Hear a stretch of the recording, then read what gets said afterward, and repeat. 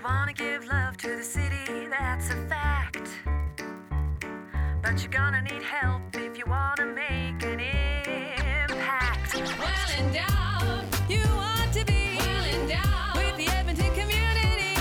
Things really happen when you find that you're well endowed.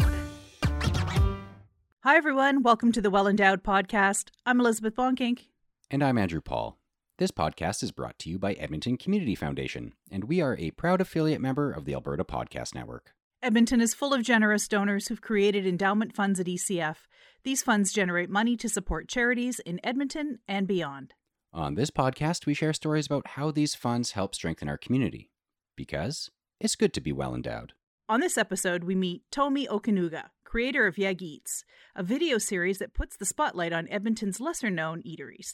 Over the past several years, Edmonton has become quite a food hub, with high-quality restaurants that showcase food from all over the world. Combined with our reputation for networking and supporting small business, many restaurants find success here in YEG. But often overlooked are smaller BIPOC-owned restaurants that add so much to Edmonton's food scene. That's why Tomi decided to start YEG Eats video series, bringing our attention to the delicious eateries we may be missing. He just needed some funding to help make the project go. Edmonton Community Foundation was able to help, but not in the way you might expect. You see, Tomi's YEG Eats video project didn't quite meet the requirements for receiving a charitable grant. So instead, ECF was able to provide a marketing sponsorship to help lend a hand. With some funding in place, Tomi set out across Edmonton interviewing restaurateurs about their food and how they share it. Our correspondent, Aubrena Snow, sat down with Tomi to find out what he learned. Hi, my name is Tomi. I'm a videographer in Edmonton here. I've been doing video for over a few years now, and I just recently started to push myself out there to try and showcase a lot of things out there, and that's what led me to starting this project. Can you tell me a little bit about the project and maybe how it got started? So, the one thing I realized with Edmonton is the fact that if you don't know people in different circles, you don't actually know about things that exist, Like I remember, I'd been in the city for over 8 years, and a friend of mine was like, "Hey man, we have car meets here in Edmonton." I was like, "What? They're car meets here? People come show off their cars? I thought that only happened in Vancouver or Toronto, And I went there, I saw that, and I was like, "Oh my God, this is amazing." And then same thing, a buddy of mine invited me to go eat somewhere. And I went there and I'm like, oh my goodness, like I never knew this place existed. I was like, oh, you guys probably just opened last year. And they're like, no, we've been here over 10 years now. I was like, what? How come I didn't know about this? And that kind of made me feel like, you know what, like people need to see these places, because every single time when you hear about restaurants and all of these places, you always think the big names, like if you don't see their ads on TV, like you see it on Instagram, you see it on Twitter. So like you always go to those places. But these are the places with great food, like really, really great food nobody knows about. And like it's running on like word of mouth basically. And I'm like, you know what, like that needs to stop. Let's see if there's a way we can showcase these places. And it was actually pretty cool that like the ECF came on board for that, because I honestly thought nobody was going to help with that. Nobody at all. So yeah, that was cool. Well, it's a pretty awesome project, and it's great to be highlighting a lot of those places. Like you said, they often fly under the radar. So what's it been like working on this so far? I had the idea, and I was trying to get like a bunch of people to work on it with me. And a lot of people were like, oh, that's a great idea. And then it would just fall right off, And then I was like, you know what? I'm just going to do this by myself, try and get this done. And luckily for me, I ran into a group of people who were just as driven as I was. And the one thing that one of them actually, like one of the reasons why he jumped on it too, was that he was actually, like his mom is friends with somebody who owned a restaurant. And not a lot of people knew this place existed also. And so he was like, yeah, like, let's really do something like this and push it. And then, yeah, we got together. We started planning everything out. And then it was like, oh, shoot, money. Where are we going to get this from? What is going to happen with this? And, like, I looked everywhere. Lots of places I applied for, and they were all like, nope. no, you don't qualify. You don't have this, you don't have that.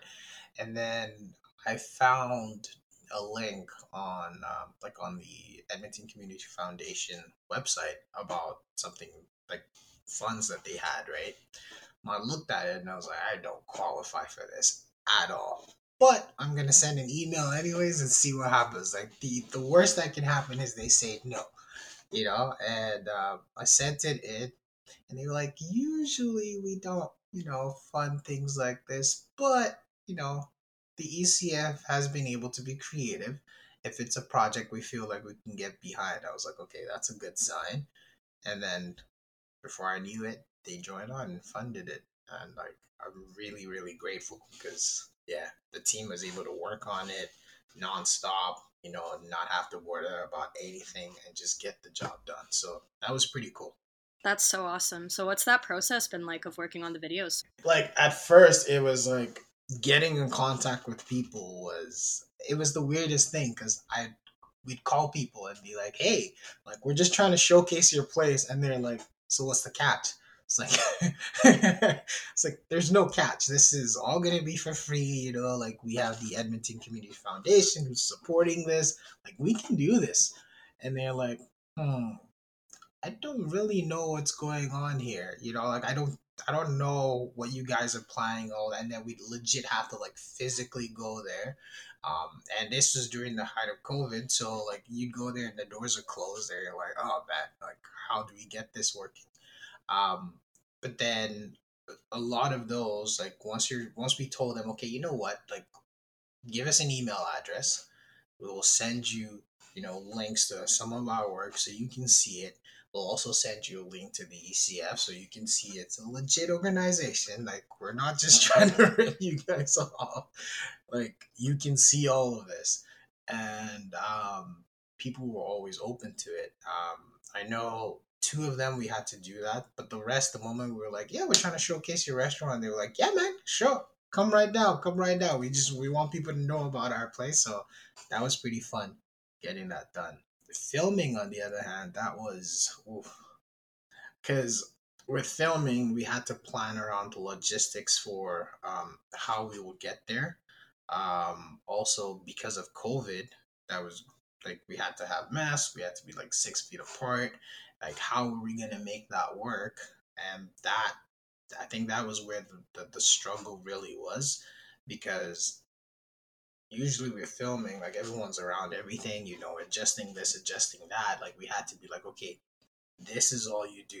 If I tell you I need this done, you know that this is exactly what I need. This is exactly, like, we can't be in each other's spaces and all that. And then we also had to be, because the people we're interviewing are not wearing masks, so we had to even be further away from them just so we could film. So like getting that down, I think once we got that down, everything went smoothly after that. You had mentioned working with a team. Are you able to tell me a little bit about their experience, I guess, and what that kind of group dynamic has been like filming over COVID? Oh yeah, the group really, like, a group of really, really great guys. We had Alan. He was working on sound, and Alan's like, he's been doing like audio recording. I don't know if anybody's heard of the Commudio. That's his spot. That place, he does audio recording and all of that on there. So he was really professional. He came through for us a bunch of times. And then we had Ray on hand. Ray did both sound and audio because we were running two mics. So one was the lav mic and another mic just hanging. So Ray was controlling the other one. Alan was making sure all the sound was balanced on there. We had Bimbala on set, which was a great help because he's worked on like big shows. Like, he worked on Supergirl. He's worked on the Flash series. Yeah. So like, he came through and he dropped that experience right there, so that helped out a lot. And then we had Alex on there asking the questions. Alex is like pretty smooth, like talking to people. So that was pretty cool too. I think the only thing that happened was, usually if we're going somewhere to film something, we all go in one car and everything, right? But because different households, all that, we had to go separate cars. and then we say bye from far and then head out. The only time we ever went to the same place was when we were grabbing gear, but we'd always going one after the other, and it was weird not being able to be like, "What's up, man?" and just hug and do all of that. But it was fun at the end of the day. Yeah. Yeah, it sounds like you've got a great group, and you guys made the most of it for sure by the sounds of it. I think the main thing that really stuck out to me was because so when we were trying to film this, we were trying to do like local spots, and I told Ray was the one who was getting in contact with the restaurants, right? And talking to him and everything, he thought that what I was going for was I wanted to show black owned businesses, right? But I was trying to let him know, like, no, it's not just black owned. We're trying to do black owned. Anybody of color, basically.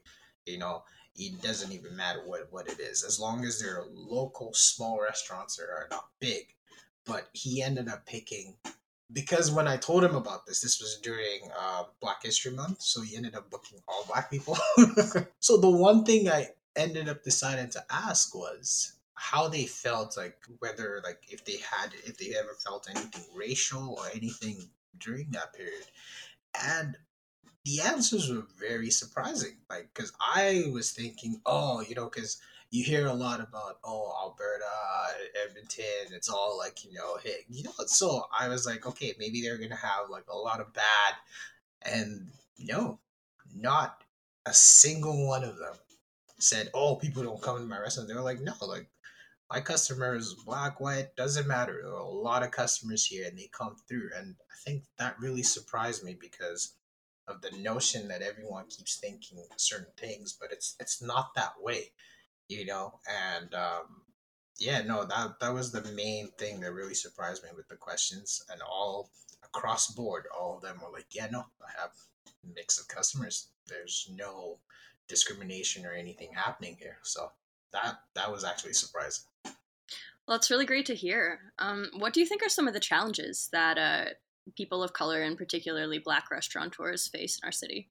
I think the one thing is information and funding, because a lot of times, from what I was getting while we were dealing, was a lot of times there's either funding out there, but there's not enough information being spread. It's only within a certain circle that people know about that, and they're not able to take full advantage of that because they don't know about it, and that information is not being spread properly. The other thing is, when there is funding also, to qualify for that, there's a lot of hoops that really, like, small businesses or people who are just starting out cannot cross. There's just a lot of like, oh, you have to have this, you have to have that, you have to, and it's like, we don't have any of this, so we're not able to apply for any of that that's going on there, and they lose out on funding or support that they could have gotten during that period. Yeah, absolutely. So, what do you think you've learned from doing this series? My biggest takeaway is I learned that I was part of the people. I was part of the people always going to the big places, and not like I drive by, see a small place, and I'm like, it doesn't look like it'd be good, and just keep driving by. And most of those places were actually on the list of where I went to do videos, and I was like, food is amazing. How did I miss all of this, And that was, like I said, the big takeaway is the fact that a lot of us are willing to go to all these big popular places, but like local places are getting hurt because of that, because people are not supporting. Now, the one thing that I did take away from the restaurants themselves is that they have certain customers that are always loyal, that are always there. I think I was doing, it was Saffron when we went to go film. The restaurant did not open until 12 noon, right? And we were there at like, I think we were there at 8 a.m. and we're setting up the film, and I saw a guy out there. And they're like, yeah, man, we're not open until 12. It's like, okay. And I look out there at 9, he's still in his car. I was like, what is he doing? At 10, I look out, he's still there. I'm like, oh my goodness, he's still here. 11, he was still, and I was like, okay, like, guys, like, who wants to bet? Let's see if he's actually going to stay. And everyone was like, there's no way he's going to stay. He stayed till 12. And even at that, the place wasn't fully open at 12 because as we were filming, we're getting ready to pack everything up and all that. So the guy had to wait for us to pack up a bit to step out, you know? And like, he was there. And soon as we opened up, the guy was like, yeah, man, like Saffron's, I really love the place. You know, like I would always wait. I'm like, dude, you waited till 12:30 for this food. Like, how good is this food? You know? And that was when I really, like, when he told me about, yeah, that he'd have customers wait. And I asked other people, and I found that it was across the board. They would have certain customers that were always loyal to them. No matter what, they would always come and get food. And they said that's what's been helping them. And they just wanted to thank their customers. And I was like, I really, wow. I was shook. That's really awesome and kind of hilarious as well. Yeah. So you talked a little bit about how the different restaurateurs that you spoke with were just like mostly a little bit skeptical about free promotion and things. What was the reaction like when they saw the videos? We've only showed them bits and pieces, and we're like, until we actually release it, you're not going to see the whole thing. But their reaction right now is being like, oh, wow, like, they didn't really expect it to come out. Like, most people, I think the way we came in, a lot of people expected that it'd be like, phone quality, kind of thing. And the quality that came out was kind of different from what they expected. I think they looked at us and they're like, oh, you guys are pretty young and all that. I was like, you guys don't know? We have the Flash and Superman on our team. What do you think will happen? This is going to be amazing. So I think that was the one thing that I really liked was how when they saw the finished product, they were like, wow, like we really weren't expecting that. So I think that was fun for me. Yeah, that sounds really amazing. So where's this all going from here? The plan right now is we're actually going to be working with the ECF for release. We're just waiting to figure out dates for release and not all those guys. We're also planning on doing more. This is not going to be the final because as we figured out while doing this, there are a lot of places out there right now. So we will keep trying to put this out there so other people can see other restaurants, not just these ones that we did. And we're going to keep putting out more and more episodes of these. Is there anything that you think I missed asking about or anything that you would want to add? The only thing I would just say is like I'm really thankful to the restaurant owners, first of all, for giving me the chance to expand on this idea I've always had. I'm thankful for the team for helping me out during this process because sometimes I was just like, I can't do it. And there were other times when I couldn't actually make it and they were there to do everything without me there, And also thankful for the ECF because, yeah, the creative way they came up with the funding was the one thing that kept us going through all of this. So I think for me, I'm just really thankful that everything came together and I'm really happy that it did come together.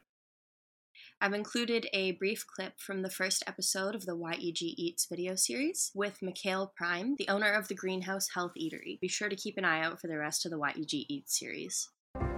So what inspired me to pursue cooking when I was growing up was the fact that, I love food. I grew up in a family where food was always at the center of attention, and honestly, I never had any other job other than working in restaurants growing up as a little kid, and the love stayed there, and I wanted to figure out how I could learn the craft that is culinary. And I never dreamed of opening my own restaurant, but they say things happen for a reason. And my brother came to me with the idea of making good food that's actually good for you.